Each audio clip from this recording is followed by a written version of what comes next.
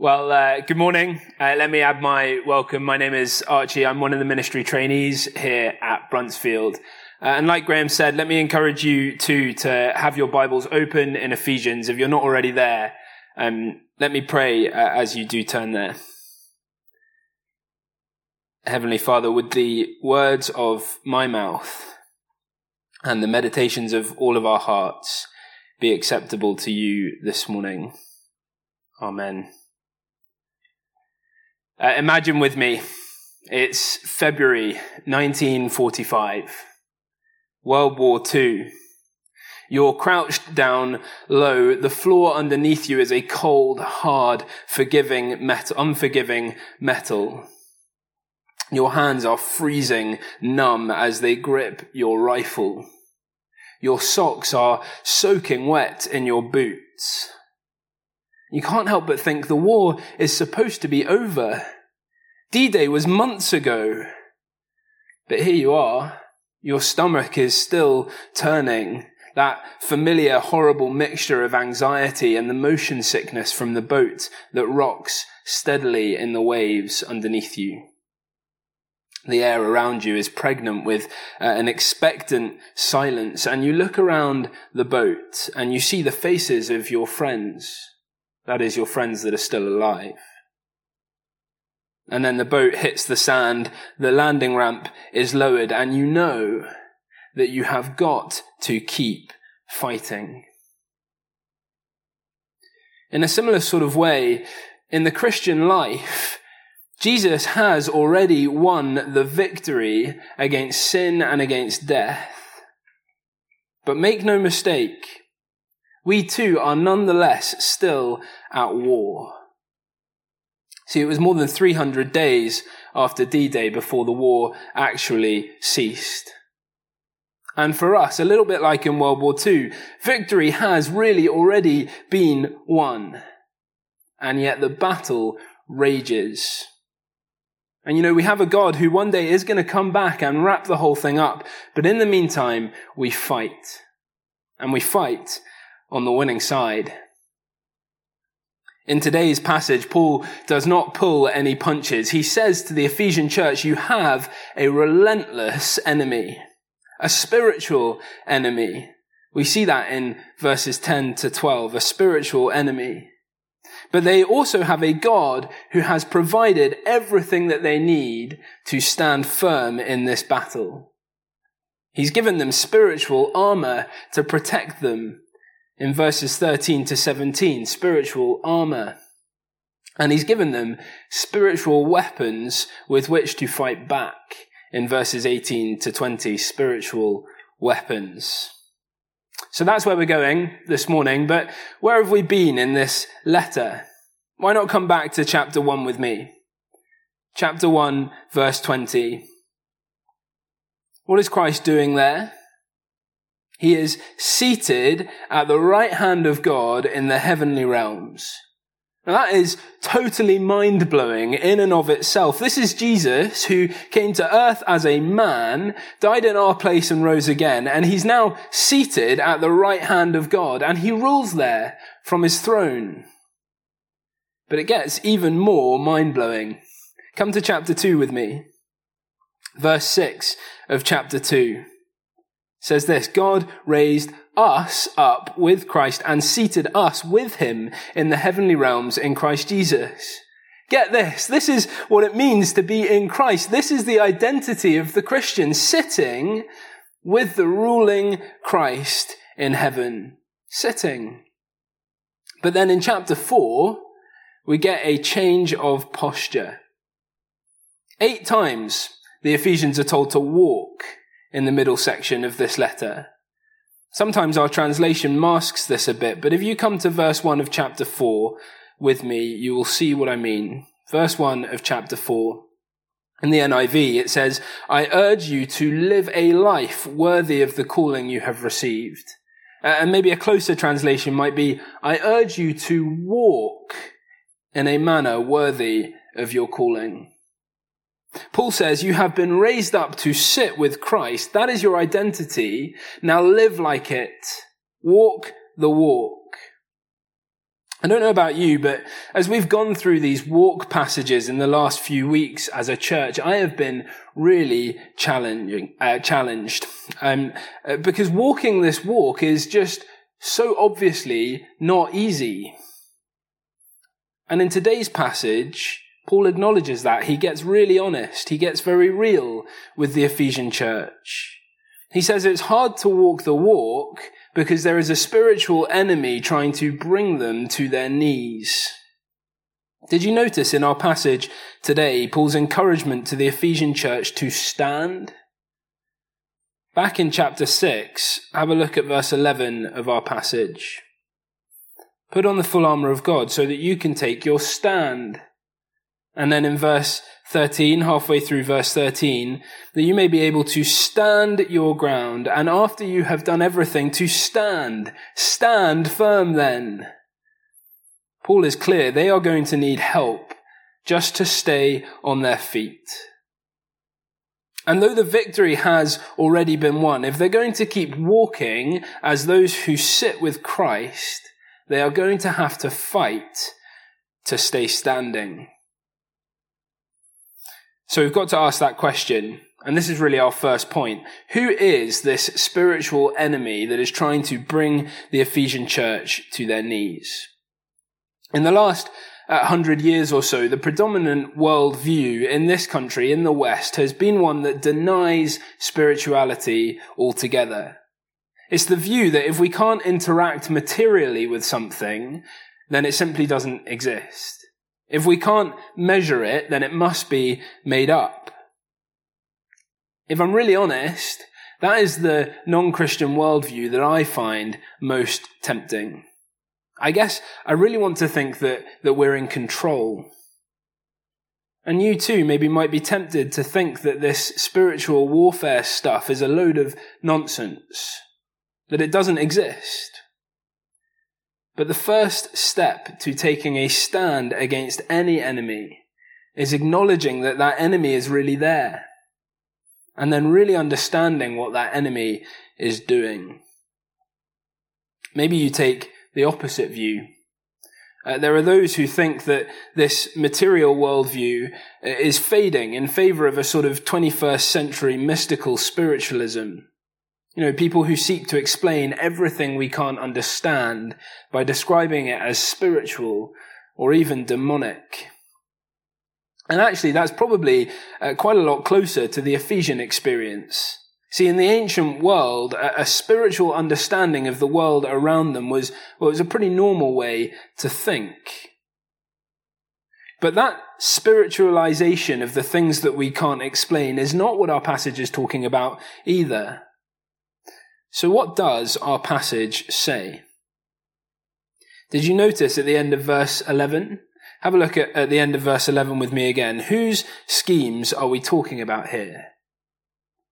It is the devil's schemes.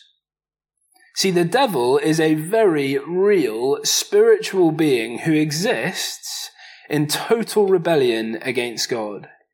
He's not equal to God, and he has been defeated. But he nonetheless seeks to turn hearts away from their Creator. He's not a pointless evil. He has a goal in all of this, to influence hearts away from God. Have a look at verse 12 with me. For our struggle is not against flesh and blood, but against the rulers, against the authorities, against the powers of this dark world, and against the spiritual forces of evil in the heavenly realms. This verse is not talking about an inherent evil in authority. It's not talking about overreaching government or police states or even lockdowns. Instead, this verse is a glimpse into the spiritual tools that the devil has at his disposal in his heart-turning mission. That's his goal, to turn hearts away from God. And so for us, I think it's important that we look in the mirror before we look out of the window, because he exercises that influence in my heart, and he exercises that influence in your heart too. And how does he do that? But I think the Bible gives us two primary ways that the devil influences hearts. Firstly, he tempts us to sin. He asks us, did God really say? Just like he did with Adam and Eve in Genesis chapter 3, he causes us to doubt God's word and the consequences of sin. And then he says that sin will be good for us, that we will enjoy it, that we deserve it. He tempts us to sin. And secondly, he then accuses us in our sin. He tells us that despite what Jesus has done, because of our sin, we are utterly condemned. He tempts us and he accuses us.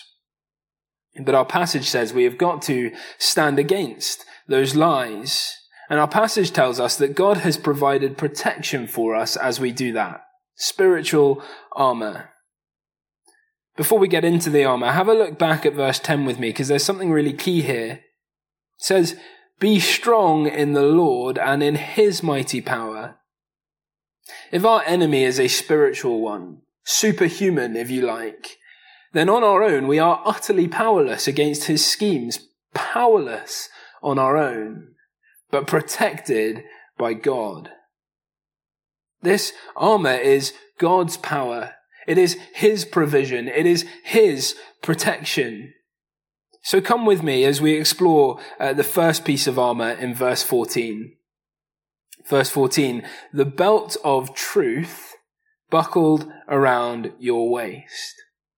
Now, the spiritual purpose of each piece of armor is given to us in their description. Did you notice that? It says here, it's the belt of truth. Truth is the important thing, not that it is a belt. So, what is truth? What is truth? Well, truth is an absolutely accurate description of reality. It is what really is. Truth is all about fact rather than opinion. And in chapter 1, Paul told the Ephesians that they were included in Christ when they heard the word of truth, the gospel of your salvation. So Paul is saying that the gospel of Jesus Christ is the ultimate truth of the universe, of reality. That is the truth that sin is rebellion against God, the truth that its consequences are eternal death, and the truth that God's plan to bring his people into a relationship with him is in Christ.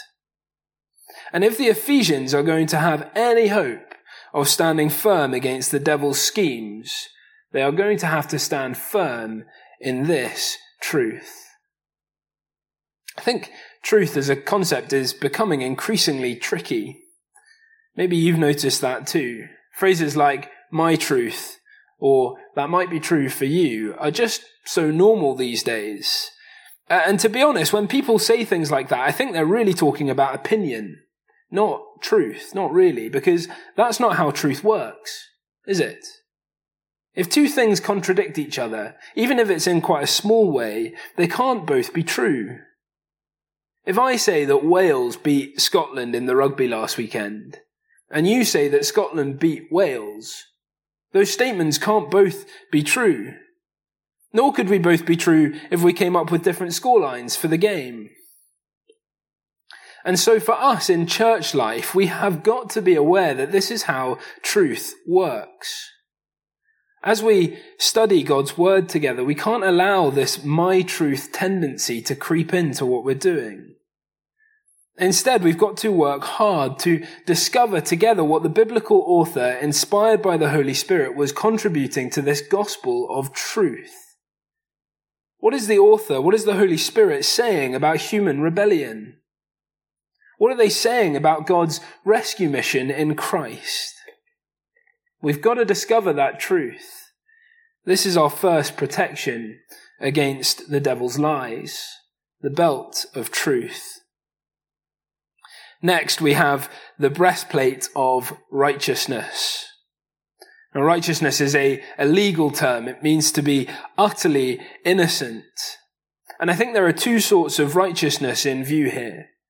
First and foremost, the Ephesians can stand utterly blameless before the God of this universe, not because this breastplate enables them to live a perfectly righteous life, but instead because Jesus, the truly righteous one, the one who really did live a righteous life, has died in their place.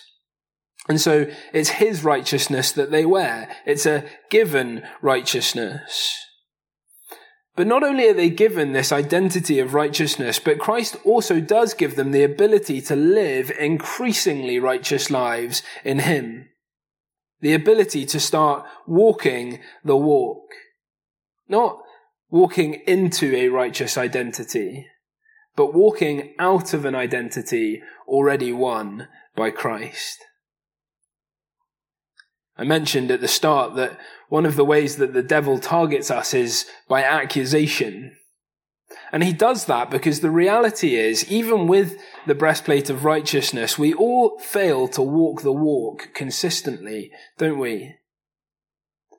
And what the devil does is that he accuses us, he persuades us that we aren't really saved, that our sin is too bad or too secret or too ongoing to possibly be covered by the cross. Sometimes he causes us to accuse ourselves like that, turning our own thoughts against us. Sometimes he uses others to accuse us. Well-meaning friends focusing in on one sin or another and condemning us for it. Sometimes he uses our circumstances to accuse us, persuading us that whatever is going on in life, the cards that fate has dealt us, wouldn't possibly be so bad if it wasn't for our sin. And sometimes the opposite is true, and isn't this tricky? He persuades us that we are righteous enough on our own. The devil loves to accuse us, and so by faith, we've got to put on this breastplate, which is the righteousness of Christ, his righteousness, because that is what it takes to make us acceptable to God. The breastplate of righteousness. Next, have a look at verse 15 with me. Verse 15, feet fitted with the readiness that comes from the gospel of peace. Paul says the right footwear is really important.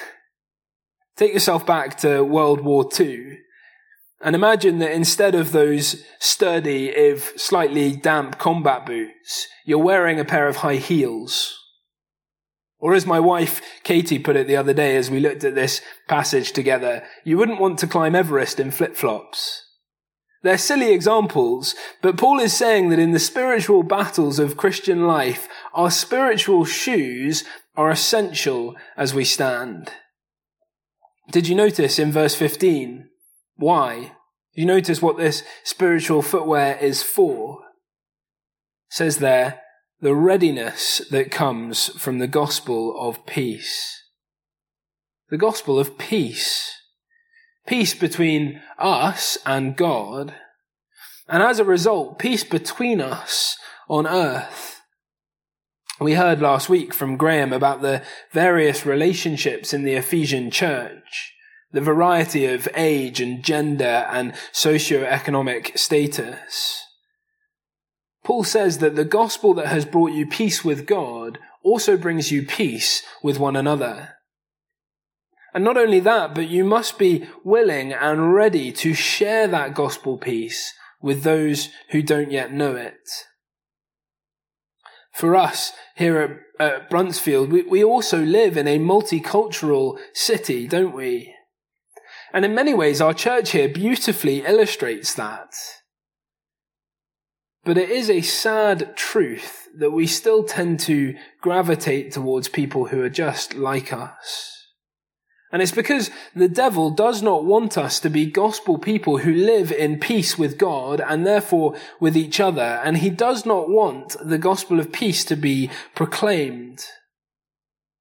But we can be willing to extend this gospel of peace to unlikely people, to those who don't look like us, who don't talk like us, who don't think like us. You know, it really is my experience that putting on this footwear and stepping over the pain line to share the gospel with unlikely people can just be so encouraging. Because I think God uses our willingness to step out for him like that to defend us against the accusation that the gospel of peace is powerless. Feet fitted with the readiness of the gospel of peace. Next, have a look at verse 16 with me. Take up the shield of faith with which you can extinguish all the flaming arrows of the evil one. Faith. Not a willful attempt to convince themselves of things for which they have no evidence, but the gift from God that unites them to Christ, by which, as we've seen, they are seated in the heavenlies with him, by which, as they grow, they walk into who they have been made to be. This is what the Ephesian church needs: faith. But what are these fiery arrows that the shield of faith is protecting against? I think certainly the devil's schemes in general, but I think maybe more specifically the fears and doubts that attack faith, the things that undermine the Ephesians' identity in Christ. I think what Paul is saying is that those niggling fears and doubts are a little bit like the sting of pain caused by an arrow. But remember that these are fiery arrows, and it does not take long before fears and doubts burst into flame.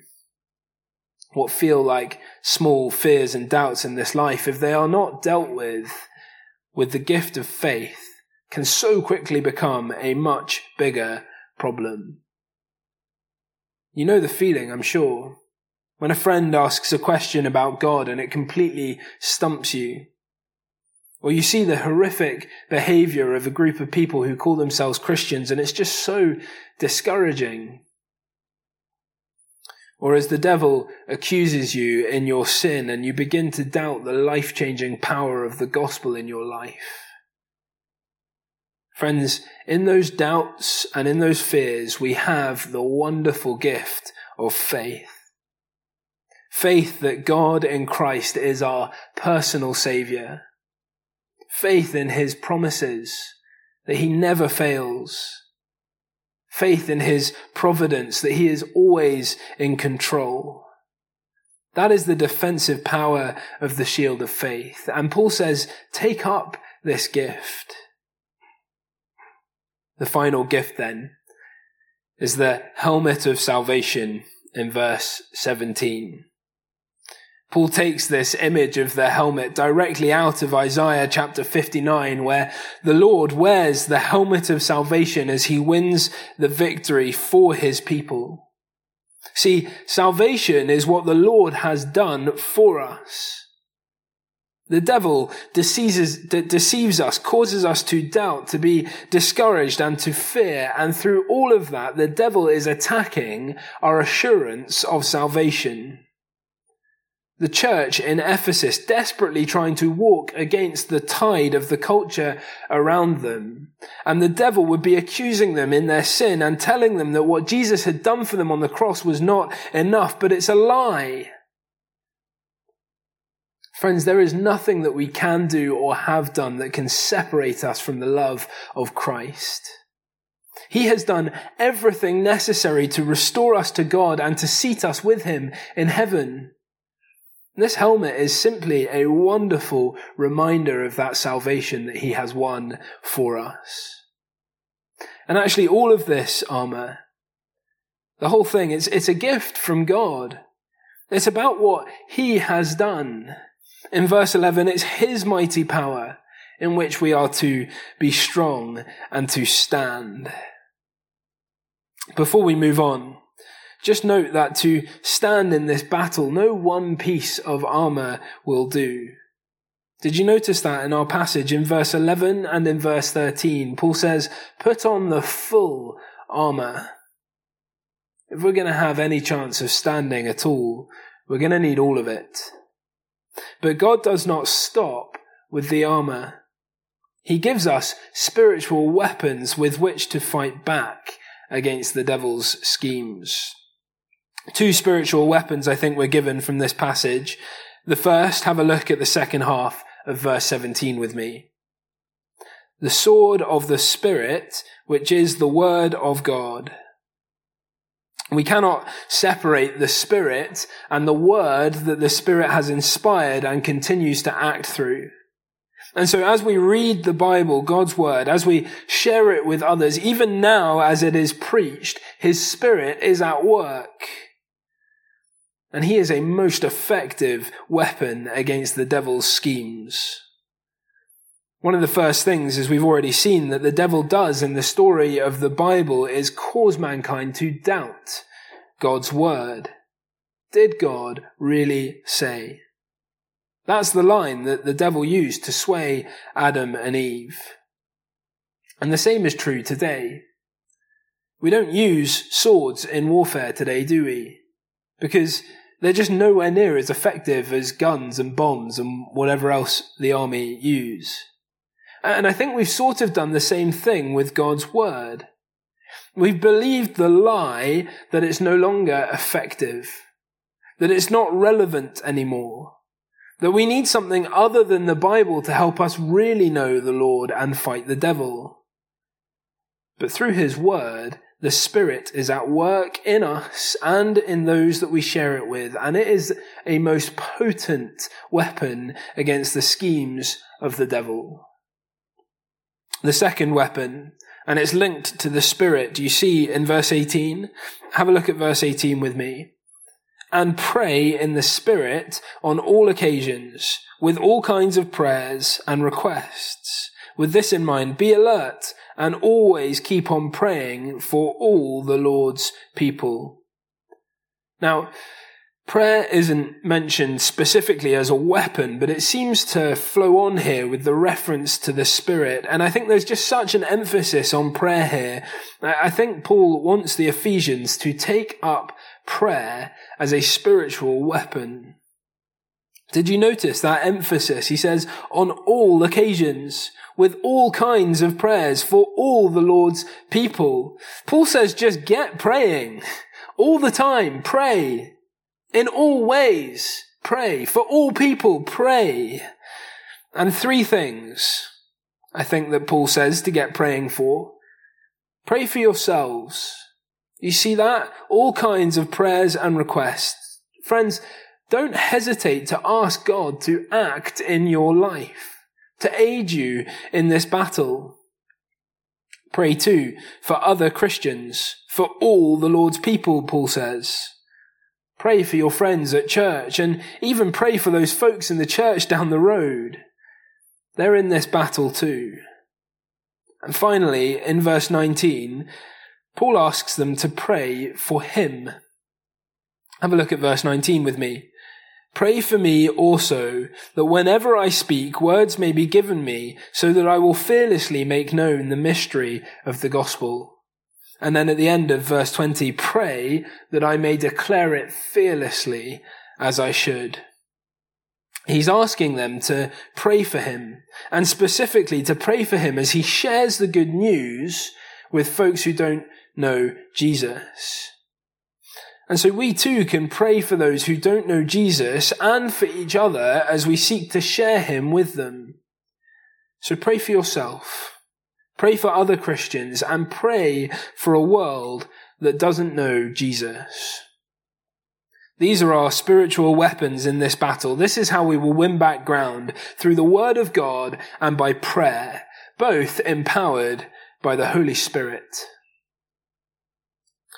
Now, a quick reminder before we finish from Paul that we don't do this alone. Have a look at verse 21 and 22 with me. Tychicus, the dear brother and faithful servant in the Lord, will tell you everything, so that you also may know how I am and what I am doing. I am sending him to you for this very purpose, that you may know how we are, and that he may encourage you. I just think that's such a wonderful picture of how early Christianity functioned. As these guys traveled from place to place, sharing these letters and encouraging each other. Maybe when we're allowed to travel again, next time you go on holiday, even if you just head up to the Highlands or down to the Lake District, why not find a local church there? Allow yourself to be encouraged by the people there taking up this armor and standing against the devil's schemes. And why not encourage them too? Share what's going on here at Bruntsfield. Pray for one another. We do not do this alone. Now, as we finish, let me take you back to the war. Your hands are still painfully numb on your rifle. Your toes are swimming in your socks. And then that pregnant silence gives birth to officers' whistles and the whistles of artillery, and then shouting and explosions, and it's chaos. You stand up and there are hundreds of little boats just like yours, thousands of men running onto the beaches to fight. The enemy might have been defeated on D-Day, but they continued to fight brutal battles like this one for more than 300 days before the war was over. Friends, Christ has won the victory. The outcome is sure. But be under no illusions. The enemy is still active. And he wants to bring us to our knees. So take up what we've been given to survive the battle. Take up the gift of spiritual armor. Take up your spiritual weapons and fight, knowing that the victory is sure. Let me pray.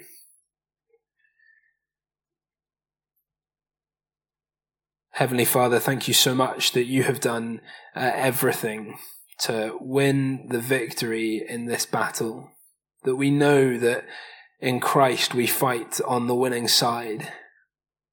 Would you help us to take up this armor, to wear it daily? Would you help us to, through your word and by your Spirit, and as we pray, win back ground against the devil's schemes in our lives and the lives of those around us? Amen.